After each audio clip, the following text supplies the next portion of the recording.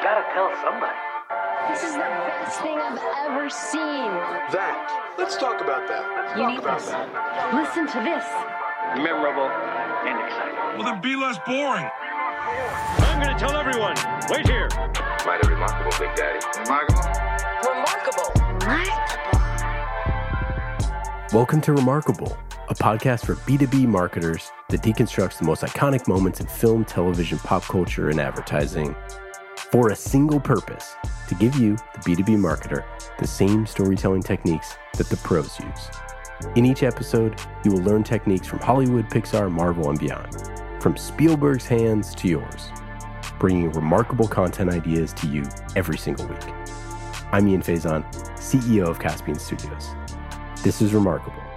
This week, we're going to be talking about B2B marketing lessons from ClickUp's album, Workflows, with the help of special guest, founding member, and head of social and influencer marketing at ClickUp, Chris Cunningham.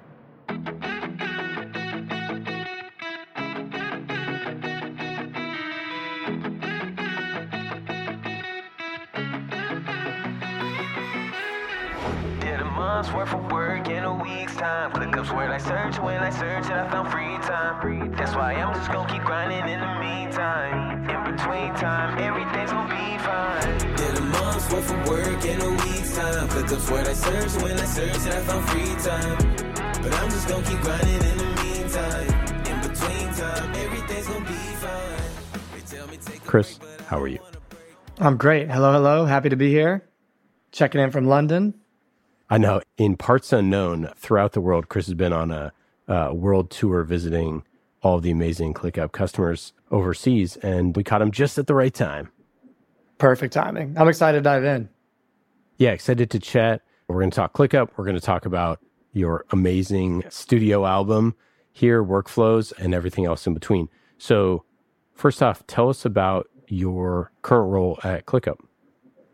Yeah, so at ClickUp, when we first started, I was our first sales rep, our first customer service rep. So I was VP of sales and client success when it was all of 4 employees. I closed our first deals, and also after I'd closed the deals and there was a bug, I would go and respond to the customer service side of things because we were very small. So that was fun. But I realized as we grew, I was never meant to be, our VP of sales. It wasn't my love, was my passion.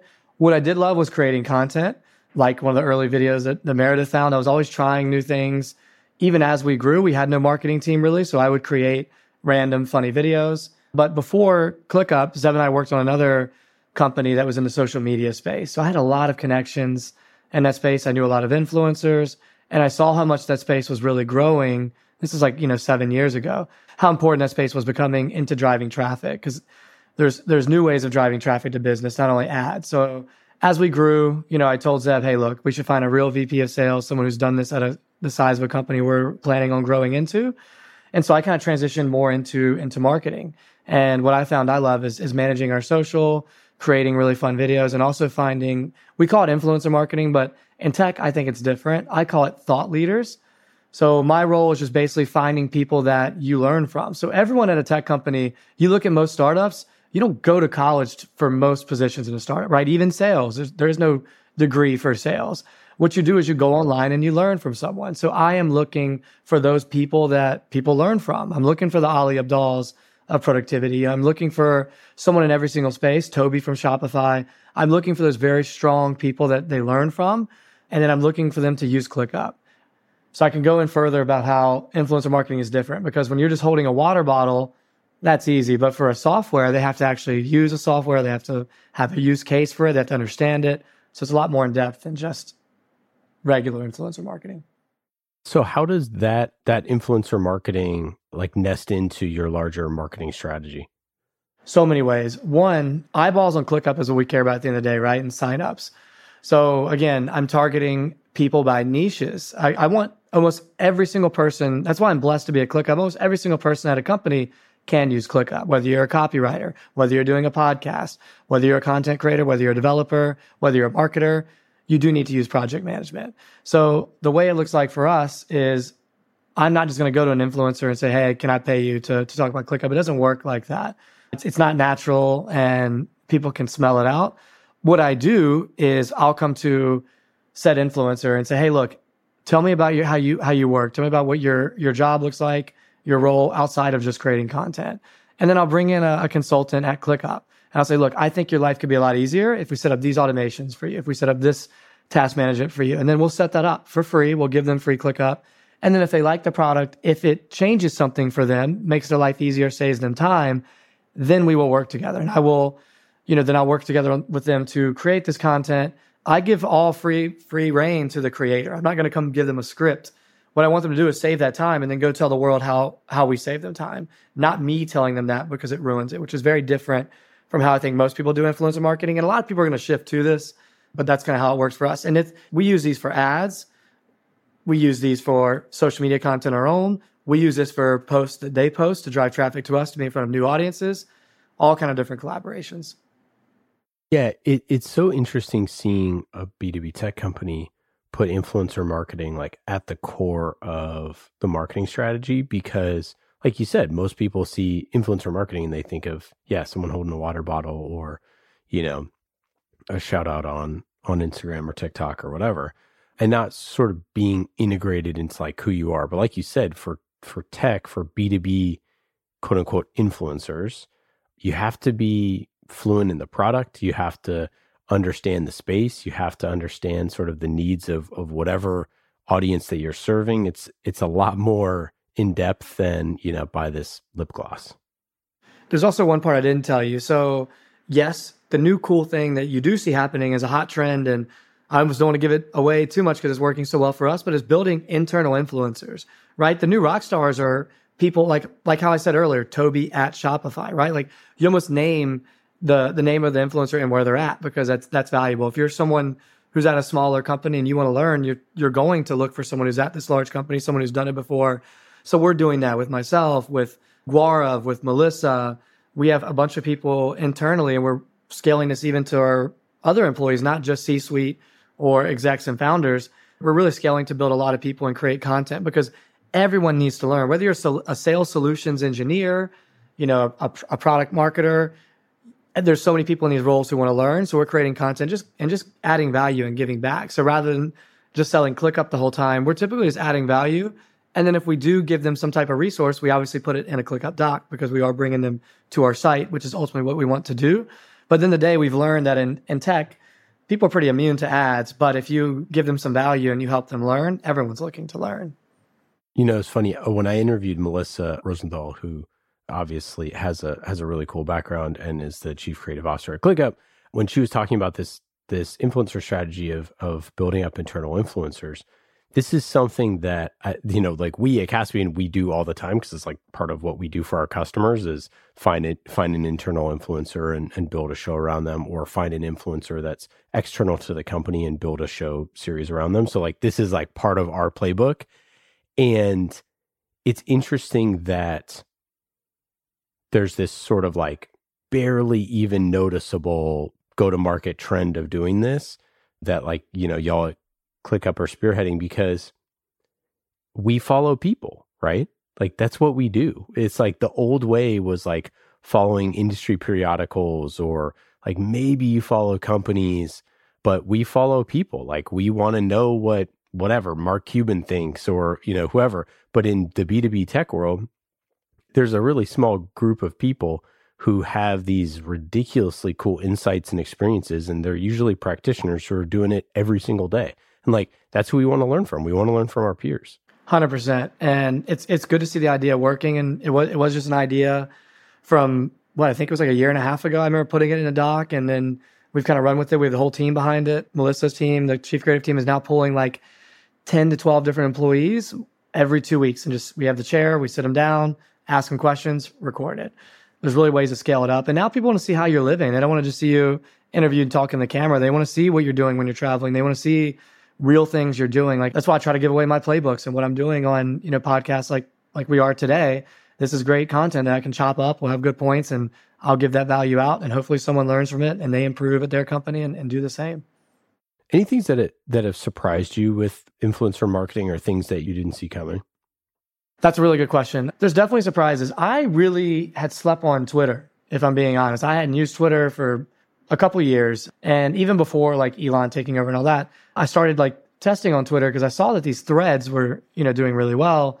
And Twitter surprisingly drives a lot of traffic. We can see it now, right? With the new updates, you can see exactly how many impressions. I mean, I think last month I got 18 million impressions on my Twitter. That's a lot. Think about paying for that in ads. It's a ton, and it's more organic. It's direct. So I think I was really surprised at the value in Twitter. It has changed a little bit with the taking over. The algorithm is getting a little tougher, and they're now introducing video. So who knows? I really don't know where it's going to go, but I was surprised with that. I'm also really surprised in the value of LinkedIn.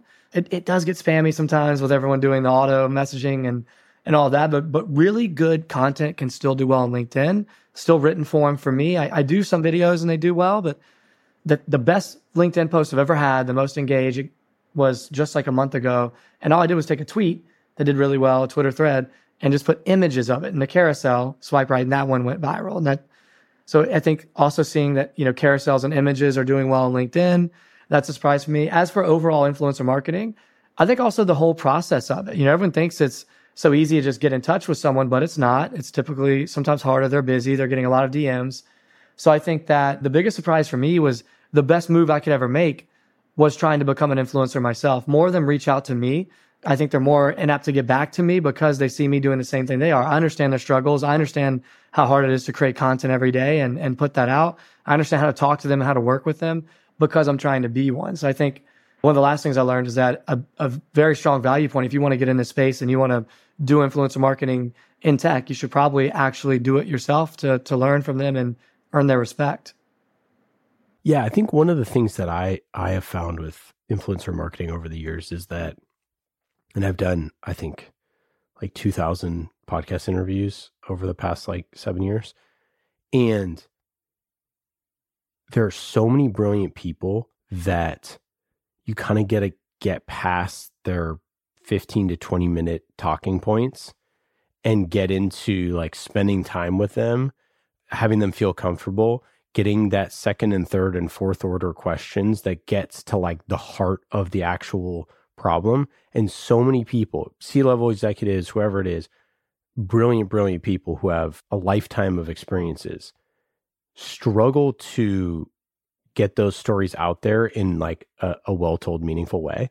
And if you can get those things out there and get a little bit of editing around it, and so it's not just, stream of consciousness or for 45 minutes, you can get to some really brilliant stuff, but it takes a little bit of work to mine the gold nuggets, as they say.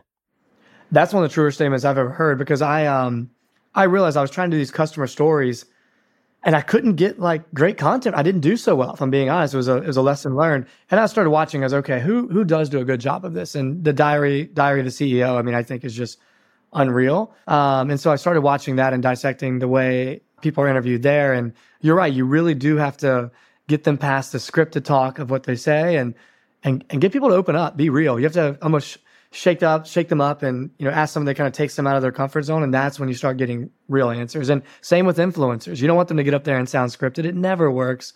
But if you find a way to kind of get them more comfortable, which is why I don't ever tell them what to do, because you can see it when someone's reading a script. You can feel it and you're swiping.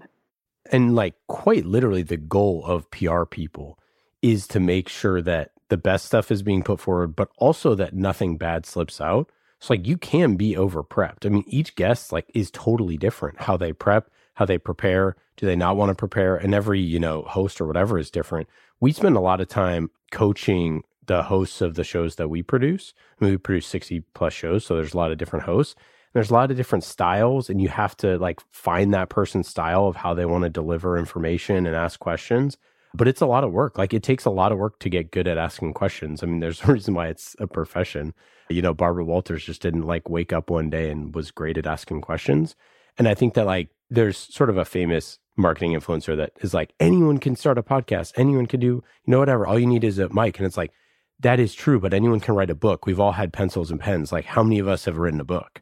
And it's just because you can doesn't mean that, and it's great that you can, and it's awesome that you can, but you need to have a viewpoint. You need to have supporting information. You need to do the research. You can't just start talking. And I think that that's what a lot of brands miss, is they just are just talking into the void without sort of anything underneath it.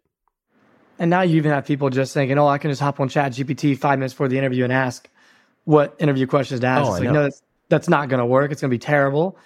You have to feel it out. You have to do your research. Same with videos. Like I've seen so many of these content creators saying, "Oh, I'll just use ChatGPT to build out a script." I've tried it, and I know really good prompt engineers. It doesn't work like that. Like if you want to really do well and go viral, you need to do the research and you need to fill it out how you're going to speak, because it just never works reading anything. Especially like if you're doing any type of serialized content, whether it's video or podcast or however, so much of it is about the like experience of being in the content, how the answers are portrayed. Is it fast or slow? What is the goal of this? Like, what is the utility of this asset? Like, so many people don't realize, like, one of the big realizations when we sit down and work with someone on building a show is like, you get through like 3/4 of the onboarding process and like, what are we going to make and how are we going to make it, all this stuff. And you're like, what is the structure of the show? And they're like, well, I don't know. I was thinking like 45 minutes or maybe 30 minutes. I'm like, no, not that. Like, what is the actual structure, the breakdown of the different sections of the show? What is each section? How do they build on each other? How do you create something that like, how do you want to build this thing? Do you want them to like get all the answers at the end of the episode? Do you want it to be piled up front? Do you like, and people just sort of like, I've never thought about that. And it's like, you know who thinks about that every day? Every single person in Hollywood and entertainment across, like everyone who works at E and Bravo and all those people, like that's all they think about. And so you need to like figure out what the utility is before you start making the thing. Like we did here. And I hope people are watching this so we'll have less bad podcasts out. I know. I hope so as well. Okay, let's get to your studio album, the first ever full studio album from a tech company. I make it look too easy. I make it look too easy. I make it look too easy. And I don't need no freebie. I make it look too easy. I make it look too easy. I make it look too easy. And I don't need no freebie. I make it look too easy. Doing what they don't. This thing has been a huge success, hundreds and hundreds of thousands of listeners so far. Why did you create Workflows? Are you ready for this? So we love music. The way the first project that Zeb, our CEO, and I ever did together in college at Virginia Tech in Blacksburg, Virginia, we managed a rapper. We were bored at school and, we found this artist. His name is KJ. He's from my hometown. And we thought his music was phenomenal. It was on a different level. New year, time to turn it around. Only one way to go. Don't you dare look down. Shoot for the stars, but keep your feet on the ground. Oh, it all starts now. But take it to another level. I think it's time we raise the bar. 'Cause what we're doing here is special. So let me make it clear, it's time to level up. We're gonna level up. And, Zeb was also a DJ. If you look at his social media, even though our advisors and PR probably left him to change the name, he is still DJ Curfew. He will not change it. He doesn't care what they tell him. He's DJ Curfew. That's who he is. That's who he's always been. Funny story, the way he got DJ Curfew was, I actually used to listen to this radio station from my hometown, and he was in a couple cities away before I knew him. And there was this DJ I always loved. It was DJ Curfew.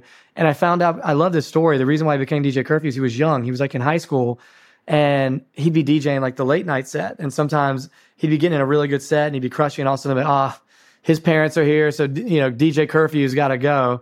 And that's kind of how he got the name, because he was so young. He really shouldn't have been DJing on this rap station at age like 16. He still had to go back to high school, but he was very talented.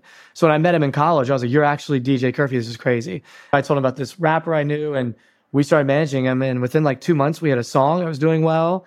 And then we got asked to go on tour with Wiz Khalifa and Mac Miller, which was the coolest thing in the world to us. The only problem is we still had school, and our parents would kill us if we missed school. But luckily, a new semester was coming up, and at Virginia Tech, you're not allowed to get all online classes. But luckily, Zeb is a tech and product genius, and he built a bot that automatically quickly logged us in, and we did get all online classes. So we went on this tour while still taking our classes online, and we did this thing, and that was a fun project. We ended up not making it, but so far, we had great stories from it. We really learned a lot, and actually from that is what made us start our first social media business, because we grew a lot of followers through a lottery prank, which is a whole nother story that we learned about, like the power of social media. But that was our first love. We always loved music. And so as COVID happened and, the company was starting to get kind of large, We hated not having everyone in the office, and our all hands meetings felt kind of boring. We wanted to spice them up. So I hit KJ back up and I was like, KJ, could you make like a song for our all hands? And we did, and people just absolutely loved it. It was a hit. And then, we had a feature release coming out, and we were like, our feature releases are so boring. And I was like, let me just put a little song. Actually, I think I actually did the first song before I got KJ, and I made a little song, and everyone loved it. David Sachs, our first investor, co-founder of PayPal, loved it, tweeted about it. We got a lot of attention. So we realized like, hey, maybe there's something behind this whole music with tech thing. So we started doing a lot of our feature releases, making a song. We started doing more songs in all hands. People loved it. One piece of advice Zeb always gave me, and I'll pass along to everyone, it really helps. And anything you do, be growth minded. Think about how to scale it. And so I sat back and I was like, how do I scale this music thing? Because think about it. Like, everyone listens to music. So many people listen to music while they work. It's a new way to get in front of people that no one's done. And there had been some stuff, right? McDonald's had made a song with Pusha T. He actually made the ba-da-ba-ba-ba. Most people don't know that. Or I think Arby's made one. A couple people had made a few songs, but never a full album, at least especially by a tech company. So I have connections in the music space, and we have KJ, doing this for us, who's very talented and can make a lot of songs. So I knew that I wouldn't be able to get a lot of budget. I knew I had to be scrappy, but I was like, I'm going to make an album. And Zeb was 100% behind it. He's like, look, just don't spend very much so they don't think we're like misappropriating our funding, but find a cheap way to do an album. So I was like, KJ, you make the beats in-house. We're already paying him monthly. I will find some artists, and I'll kind of see if I can trade them promotion or some low cost, and let me see who I can get. Artist number one that we got was Clever. Clever is, signed to Post Malone. He has songs with Justin Bieber, Juice WRLD, Post Malone. Very, very big artist, tons. He's got millions of streams. I got Michael Minnelli, who's on tour with Ines and is really growing very fast on TikTok. He's got long hair, blonde hair. You've probably seen him. And then I've got an up-and-coming country singer. I don't know as much about country, but I found this guy, Philip Good. So those are kind of the three, larger artists. And then from there, I had KJ and another artist, Ricky Ruckus, who we had known for a long time, who does a lot for us. And then I also got on a couple other people from ClickUp on our HR team. And we put together an actual album. And it has 22 songs. It's not short. We have every single genre. And the coolest part about it is ClickUp is said in every single song. It's not overdone. It's not like ClickUp, ClickUp, ClickUp. But we sneak the word ClickUp. And they're not all, they all have a story, but we find a way to tie it back into productivity. Like, the most popular song is Midnight by Clever. And Midnight's about staying up to work on a project until midnight with another coworker. And it's like almost like they fall in love as he's falling in love with her work. So it's kind of cool. They have different innuendos, but that's kind of how it came about and what the album is about. I ain't really seen nobody that can move like her. Make it to the finish line, baby, gotta get there first. If you wanna get it done right now, come on, let's work. Smooth like my workflow, just like my workflow. Consistent like my workflow, just like my workflow. That's amazing. It's such a creative way it's like a colliding of two worlds. Like you mentioned, everyone listens to music while they work. That is Colin Stamps, our podcast launch manager here at Caspian Studios and our marketing aficionado. It's so creative the way that you approach that. Even with like the influencer marketing, like I love the approach, and I think that that's something that's often missing in the tech world. So it's refreshing to hear that y'all do it that way. Can you find these songs on Spotify? The Spotify album's on there, Apple Music, YouTube. I'll send them all to you after the call. We've got tons of songs. But we've had a lot of articles about it. So, Morning Brews reached out. I've done a couple articles, Design Rush. I've done a couple interviews here in London. So it even made it international. And look, the overall goal, no one knew if this was going to be, like, I didn't even know what KPIs to set for this, but I knew I had to set some because it's marketing and that's how we do. But my thing was like, look, even if this fails, let's say that 10 people hear it, the good news is I have assets. I have things that we can use in marketing. I have things that we can use as social posts. I have things that people can tag as an Instagram story and use the sound and the TikTok sound. But that wasn't the case. We released it during our biggest conference, which we had like 40,000 people attending. And we played a lot of the music, and people were just blown away by the music. So I think it helped us get a lot of streams. And then we had a couple songs go pretty viral on TikTok. I knew the power of creating a sound with that. So yeah, that we actually far and exceeded the goals. And yeah, that's kind of, where you can find it. And it's been fun.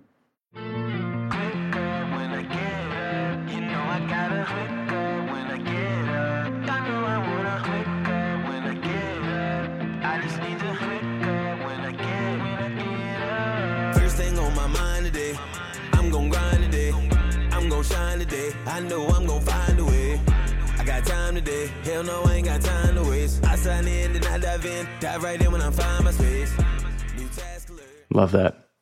Yeah, how do you, and maybe you kind of already mentioned it, but like in terms of measuring ROI on something like that, how do you think about that? Yeah, obviously streams. Streams is a big one. We've got tons of streams. I think we broke 1 million streams, which is unbelievable throughout. I think the sound helped. I think seeing people tag it on social is really cool. There's a cool factor to it as well. And then honestly, I wanted press. I thought I could get press from this because no one's did it. And now I think I can go larger. I think maybe I can, talk in the team to maybe letting me get a big artist, a Wiz Khalifa or someone on album 2, because I think that will really help it get even more attention and buzz. Because, whereas Clever is big, you get a household name, it's a whole different level. So I think I learned a lot from it. I see where we can have more attention. And just seeing people tag us, seeing people talk about it, seeing it being a story, and just showing that we're an innovative company and doing things differently. Because like you said, tech is boring. Most of the marketing is so boring. And one thing we pride ourselves on, and we never wanted to be, was a boring company. So I think we're definitely taking care of that and not being boring. Oh, baby, won't you call my name? Don't you tell me that it's on this flame. I can't let it go. Baby, can you click out till midnight? Oh, baby, won't you call my name? Don't you tell me that it's on this flame. I can see it. How much of the content of the songs is educational? That is Meredith O'Neill, our amazing producer extraordinaire for this show and many other shows at Caspian Studios. And like, how do you strike kind of a balance of, making a super sweet, like song, video, whatever it is, and the educational component? And how much of it is like forwardly? They mentioned ClickUp, but how much of it is forwardly like advertising? Yeah. So we thought about this. And at first, a lot of the songs said ClickUp a lot. We noticed people didn't enjoy it as much if it said ClickUp too much. And we noticed when we said like very sneakily, they'd be like, oh, this is a ClickUp song? Like what? So not much has advertising. Now we do create some songs, like with our AI release, we have an AI song. When we release whiteboarding, we have a whiteboarding song. Those are educational. Actually, one of our most popular social posts we ever did was a training for docs. But in this training, it turns into a rap. So it's me like asking a question and it turns into a rap. And then KJ is Lil Support, and Lil Support pops up on my computer in front of me. And he's like, someone needs some support. And he's like rapping me a support, and we rhyme. I'll send you that video too. It's really clever. That did really well. So we are trying out the educational piece, but the album was not meant to be educational. It's meant to be more to listen to, but it does have like certain things about productivity, and a lot of the songs are about being productive in a different way, but just not overdoing it, because we still want people to enjoy the song and not feel like they're being sold to or too. We want them to enjoy the music and feel a story. But I'm going to keep testing. I'm going to try fully. I'm going to try this all. I'm going to try a fully creative, like learning song. And why can't people go in and rather than just watching a boring video, why can't it be in a song and learn it in that way? I'm going to try. If it fails, it's all good. It's another, that's marketing, right? Been up all night trying to get ahead. The only thing that slow me down right now is the internet. It's like I gotta get it done before I get to bed. But it's not due for half a month and I just finished it. I'm focused and I'm still knocking out tasks left and right. Yeah, like my deadline's about to pass. Do you have a favorite social or influencer campaign that you've done? Favorite campaign would have to be, my favorite post is that social post that we did, the Lil Support. It's just so much fun. It's like a little story in itself. You have to see it. It's really good. I really liked, what our creative team, Melissa, Nick Fabiano, Ark, and team did for the Super Bowl. I think they did a really good job and we kind of ran stuff off of that. So during the Super Bowl commercial, we did like, it was back in the days, and it was like when they were doing the Declaration of Independence, but they lost it and everyone was mad at John Adams, but then someone else had it, backed up on a ClickUp doc. And then from that, we even went back so we kept running commercials off of that. And we did like cavemen, and, it rains and they lose everything they drew on the rocks. And all of a sudden someone busts out a laptop, just showing how the world will be back in history with a ClickUp doc, or with ClickUp in general. I think those were really fun. That commercial was so epic. I remember I saw that and I was like, I was going crazy. Yeah. Cause like for a tech company to have a Super Bowl commercial is so unusual and legendary. So were you involved in that process at all? Or did you guys hire an agency to do that? No, everything is in-house. Melissa, who you guys interviewed, Nick Fabiano and team, they built this all in-house. I was involved. My idea got shot down. My idea was a little crazy. I was trying to do something wild. It's not my idea, and I'm glad it did. But I was involved, and I did all the social push and that to try to make things go viral afterwards. So my involvement was, getting a lot of people to say, hey, what would you have done? Or like, what I think we did a giveaway to like Hawaii, a trip to Hawaii, and we're like, best comment on this ad. And it did really well. It did extremely well and drove, because the goal is if we're going to spend all this money on a Super Bowl commercial, we better drive a lot of traffic and we better get as much out of it as we can. So we did still get attention. We did still get, voted on a lot of the top Super Bowl commercials, which is obviously the goal. We want to be in those roundups and those videos. And I think even one major news station, I can't remember which one, CNBC or one of the major news stations also put us in the top like 5 Super Bowl commercials. So that had millions of views. So it was massive for us. So hard to say if we're, ROI positive. It's definitely not cheap to do a Super Bowl commercial, but it did put our names on the map. And it was invaluable for so many other influencers and large people I reached out to, because they're like, oh, I saw your Super Bowl commercial. They took us more serious. Wanted a better life, you wouldn't settle for less, no. Never had time for the stress, put that work in a full coat press, yeah. People been calling you crazy, well, at least they ain't calling you lazy. You've been growing on the daily, they can't see your vision now. All your dreams been coming to fruition. How do you what's the key to making content go viral? I was just looking at listener numbers on Spotify, and, the album's doing super well. Like, is there a number that you guys try to meet, like, where you're like, oh, now it's viral? Like, what does that look like? Yeah, the monthly listeners have gone down since the beginning, but we had it at one point, I think, at like 20,000 or something, which is great. My goal was even just to get, 5,000 listeners every month. I thought that'd be cool and, worth the time invested. But as for going viral, look, I think like everyone puts pressure on you to go viral, right? And I think it's where most companies mess up. They try to do everything to go viral. Obviously, I want every piece of content to go viral, but to do that, it's like you have to start building a story. You have to start building something. And I'm still working on that with our social. It's not like everything we do goes viral. I think it's more of a long-term process, testing and learning your audience. But to me, going viral is just getting tons of shares, tons of comments. Likes are a small vanity metric. It's people talking and talking about it, and then they're getting articles and news talking about it. That is what I care about and what my goal is every time we do anything. Now, sometimes I'm building to what I think can go viral, right? Sometimes you need a part 1, a part 2. And it's different per platform. For Twitter, you can have a thread. Once it gets, you can see the impressions on Twitter, which is really cool. So once something gets, millions of impressions, it did go viral. There's a lot of eyeballs seeing it.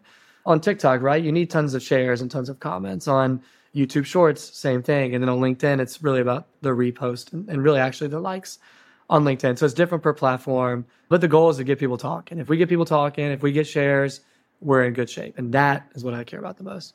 Grind don't stop, gotta work it till you make it to the top. I really came up from the bottom, made it out without a lot. Manifested everything, I'm supposed to be right where I am. All this dope I've been making feel like I made it off the block. Cause that work don't move unless I move it. They say they don't believe in me, I guess I gotta prove it. Step up and do my job, I don't care who's in. And when I get my boot in, I bring the whole crew in. I like what you say about making people talk. What have you heard about the album that's like really struck you?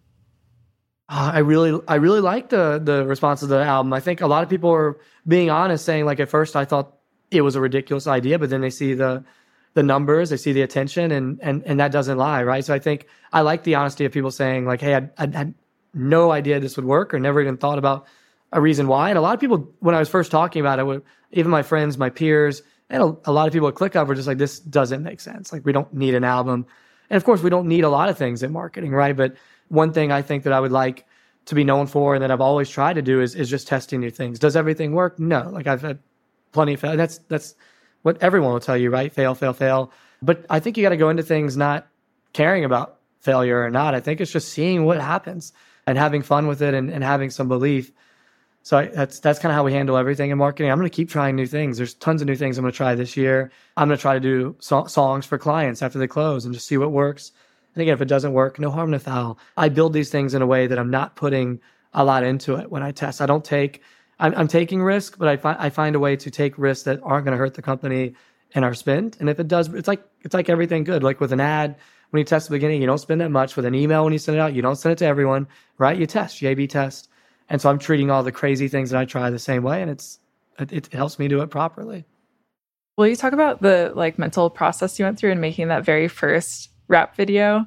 And like, if you look back on that now, you probably would, if you had told yourself, we're going to make this whole album after this one video and it's going to go viral, like that's wild, right? Like, can you talk about the process of making that video? I'm really glad you brought it back up. Look, it was meant to be a joke. Like we were like, 6 or 7 employees at the time. We had a really, really like tough year. We were just releasing the product. Customer service was, requests were through the roof. And I knew people didn't really get to spend much time actually being, with their families and stuff for the holidays. So I wanted to like come back in our first Sunday meeting with just something to make people laugh, it was very serious in those early days when it was just a few of us. And it was tough times. We had to work a lot of hours. We were competing against giants in a space that was arguably the number one space in tech. And, we got beat down a lot. I mean, I made hundreds and hundreds, if not thousands of sales calls before I even got any interest at all.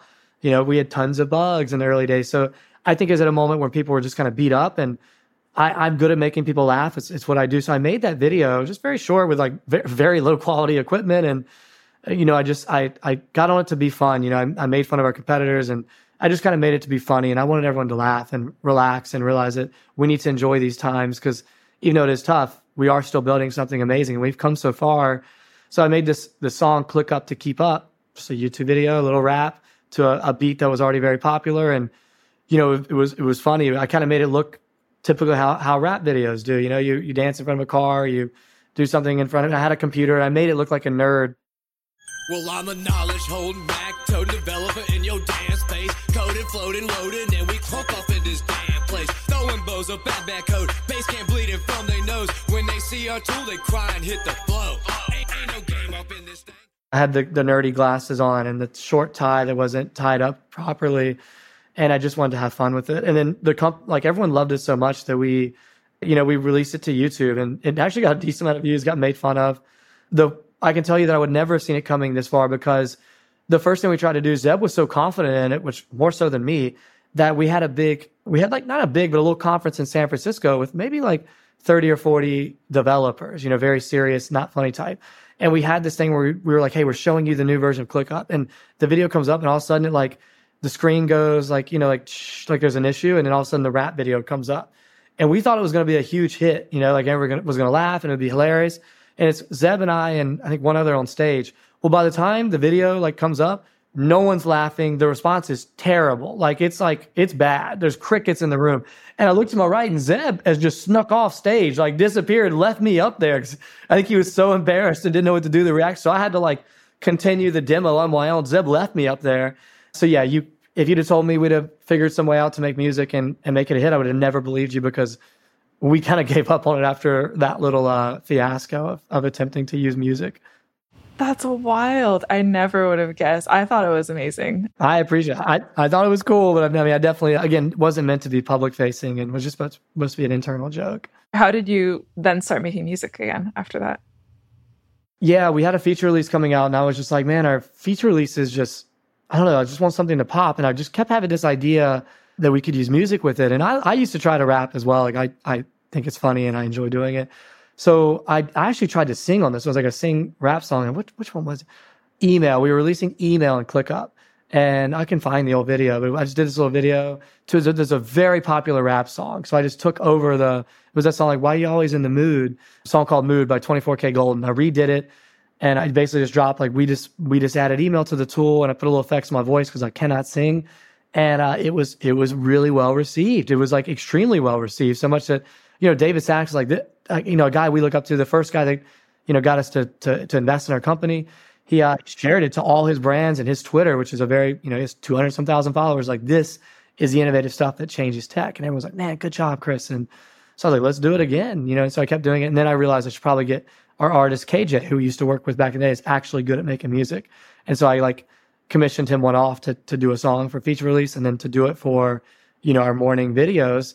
And it just kind of became a thing we were doing. And Zeb and I always loved it. And he was like, keep running with it. And, now we've done a whole album. And as we did AI, we had a song with AI. We'll always make songs. Now, for almost everything we do, we'll make a little song. When I traveled to the Next Web and just spoke in Amsterdam, I made a song for it. They loved it. And of all the videos that were posted about the Next Web, the only one they reposted was mine. And they asked for that song. So it's like a gift that I can give them back, and it got us more attention.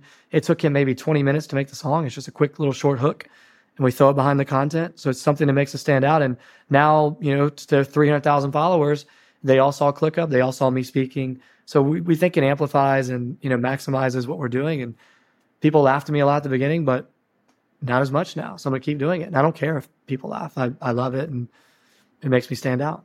We still have a couple more about, Chris, your favorite pieces of content or campaigns. So my favorite, here's my rules for content, right? My rules for content are story first, and then, brand second, right? So many companies want to throw their brand down your throat, and it's just incorrect. And someone made an article about this. They did a really good job explaining it. A lot of the points I feel the same about. I think that it should also, I really like, rather than just creating yourself, or hiring an agency, I really do like hiring a creator. They understand the space. You don't need to teach them too much. And then I think finding a cool way, doing something that can become a series that people can look forward to, because that's what people get used to while they follow you. They follow you when they're looking forward to something you're doing. And Oracle just did an amazing job on this content. They hired this guy who redoes signs. He would just go around the world, redid signs. So Oracle did this piece of content with them. You can see it on their page. I think it's their third or fourth last video, but I forget the guy's name, but they hired him to basically go find all these terrible signs in New York City, like these posters that are put, and go pull them off and redesign them and put them back up. And it's like a heartfelt thing. He's helping these brands out, so it feels good. That's another thing, making, almost giving back in a way, makes you feel good. It's repeatable. They can do it over and over again. Also, that girl, I forget her name, but she's blonde, and she acts like she's a graphic designer, but she does terrible jobs.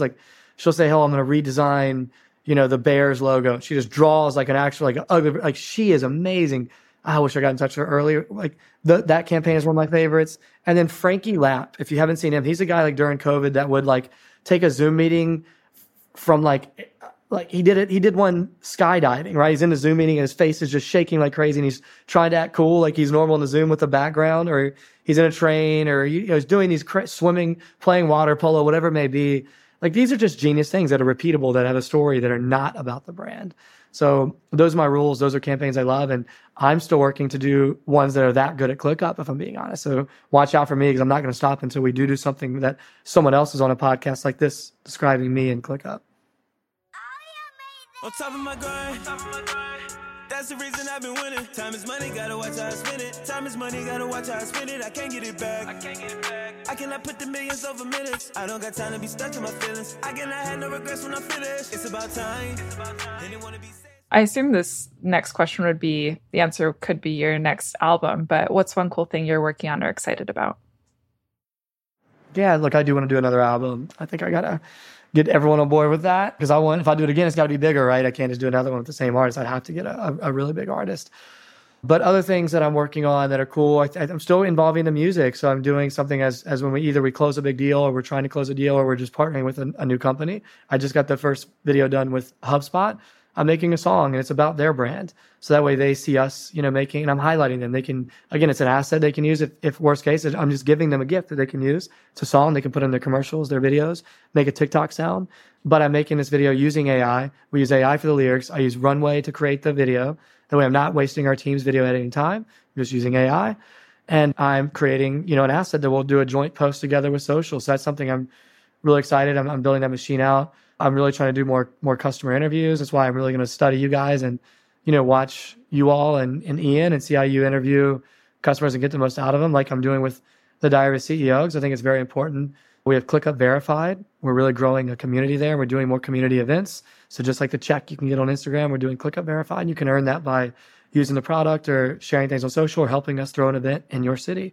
So we're really trying to get back to the community, learning from the community, meeting in person with the community. And that's why I've been traveling the past 6 weeks. Good thing I don't have a wife or, a family, because otherwise I'd probably have neither the way I've been traveling lately. But I care a lot about this brand, and, a lot of us do. And sometimes it takes, diving in and showing people you care to really close these bigger deals or form bigger partnerships.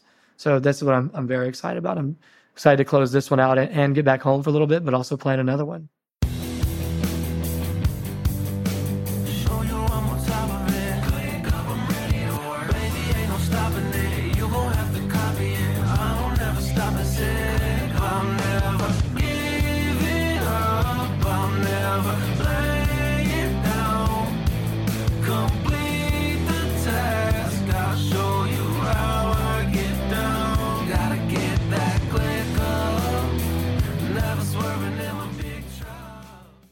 Is there anything we haven't asked you about that you want to add or touch on? I think that's the main things. I think we've talked about the ClickUp story. We've talked about some of the crazy marketing. We've talked about how scrappy we've been. I think there's some really cool plays we made in the early days that maybe next time or in the future we can share that really kind of made us stand out to grow in such a crowded space. But I mean, you've seen, one of them already. I think the big piece of advice I'd like to leave everyone is to not overthink, just start doing things. It's so easy to have a full plan and to type things up and get approvals. Just start doing things. Like don't worry too much. Who cares about outcomes? Outcomes happen and sometimes they don't, and it's perfectly okay. But also when you do try to start something, don't throw a lot of money at it at first. Get scrappy. Like be smart. It doesn't matter. We've raised, Series C funding, but you're still going to find me throwing a lot of money at a crazy project. It will be well thought out and tested before if we do get to something that we'll throw money at. But yeah, I think that's like the pieces of advice. I really appreciate you all letting me come on and thinking of me. This is fun. I really love the questions you've asked, and thanks for highlighting some of the wild ideas and funny, quirky things that I've tried to do. I do have one last question. How long did it take to make the album? The album didn't take long at all. We didn't have that long because we had to release it before our big Level Up conference. And so by the time I finally got approval to do it, I think it was only it was technically 6 weeks as we started, but we didn't really even start dialing up to the month before. So really, I'd say all like 5 weeks. We created the beats. I got in touch with the artist. They made the songs. People make songs quicker than you think now too. It's much quicker than you think. And KJ made a lot of the songs, and it had some already that we put on there. So we made a 22 song album in a very short time with, 10 different artists and all beats that we created. KJ created them all. Every single beat he made. So I think that's really cool to also take note that we own all the beats, because think how expensive it would have been if I had to license all of these and do all that. We built it all from scratch. So yeah, very quick turnaround time, not too much employee time, and not too much money at all. That's wild. Amazing. Chris, thank you so much for coming on the show today. It's been awesome talking with you, and I'm excited to hear what's next for ClickUp. Yeah, I had an absolute blast. If we have round 2 of an album, or, part 2, I will let you know. Yeah, please. Sweet. Yes. Thank you all so much. Well, that's it for today. I hope you got some good ideas for your B2B content. Thank you for listening to Remarkable. I'm Ian Faison, CEO of Caspian Studios. Remarkable is created by the team at Caspian Studios, B2B podcast as a service. Caspian also creates fiction series for B2B companies, so if you want a business thriller, you can learn more at caspianstudios.com. Hollywood-style storytelling for B2B. And in today's episode, you heard from myself, Ian Faison, Colin Stamps, our podcast launch manager, and Meredith O'Neill, senior producer here at Caspian Studios. Remarkable was produced this week by Meredith O'Neill, mixed by Scott Goodrich, and our theme song is Solomon by Falak. Be remarkable and rise above the noise.